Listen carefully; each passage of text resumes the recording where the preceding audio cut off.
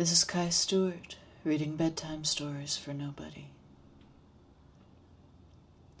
On the first day, you sat in the bow of the little craft, looking out over the glass-green water, feeling yourself lifted and softly lowered on its breath.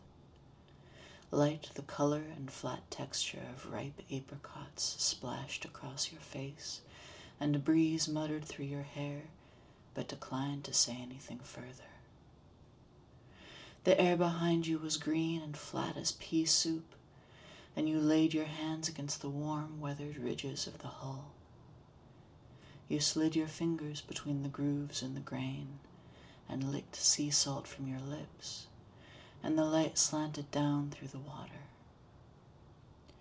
When you looked straight down, you could see for miles the vast, rippling shadows of mantas far below, the sparkle of minnows, the slow flutter of kelp. The sea sighed beneath you, and the first stars began to sing. Little waves clapped the sides of your boat. You lay on your back, looking up. The sky purpled like a slow smile, and a cloud muffled the voices of the stars. On the second day, the wind rises, and the sea throws your boat like a shadow on the sky. You awake on the second day to the sound of water splashing against your hull. On your back, your eyes closed, you soak the sun into your hair. The bells of morning, the acorn taste of summer, the cold velvet of being nowhere particular. You raise your head and look over the side. The light falls like leaves through the kelp forest. Light settles like birds and then scatters. Deep beneath you, the mantas pass like inverse clouds, their movements too large and slow to be seen clearly.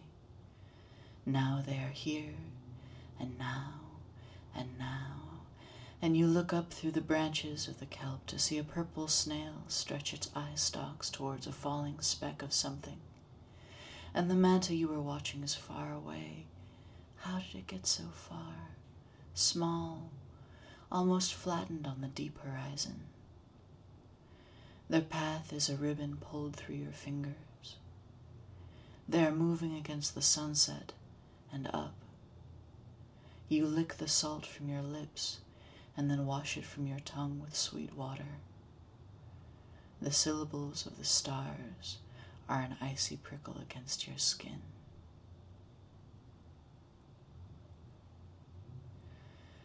On the third day, you will sit in the bow, your back straight.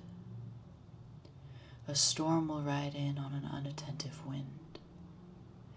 Heavy clouds will pull down the sky to wrap around your shoulders, and the sky will catch the slanting sunlight in its threads and hold it close to you. You will dip your fingers in the water, cold and supple, freed from the thickness of the air. On the water, the world can seem inverted. The air might press against you, stiff and hot, while the water might allow cool passage. The sea can breathe and sigh like wind through the branches of trees. The air can press against you like a hill, and you might walk it up and down. The clouds could be as solid as the soil, as soft as grass against your cheek. The sun will move beneath you, though you won't have moved in days.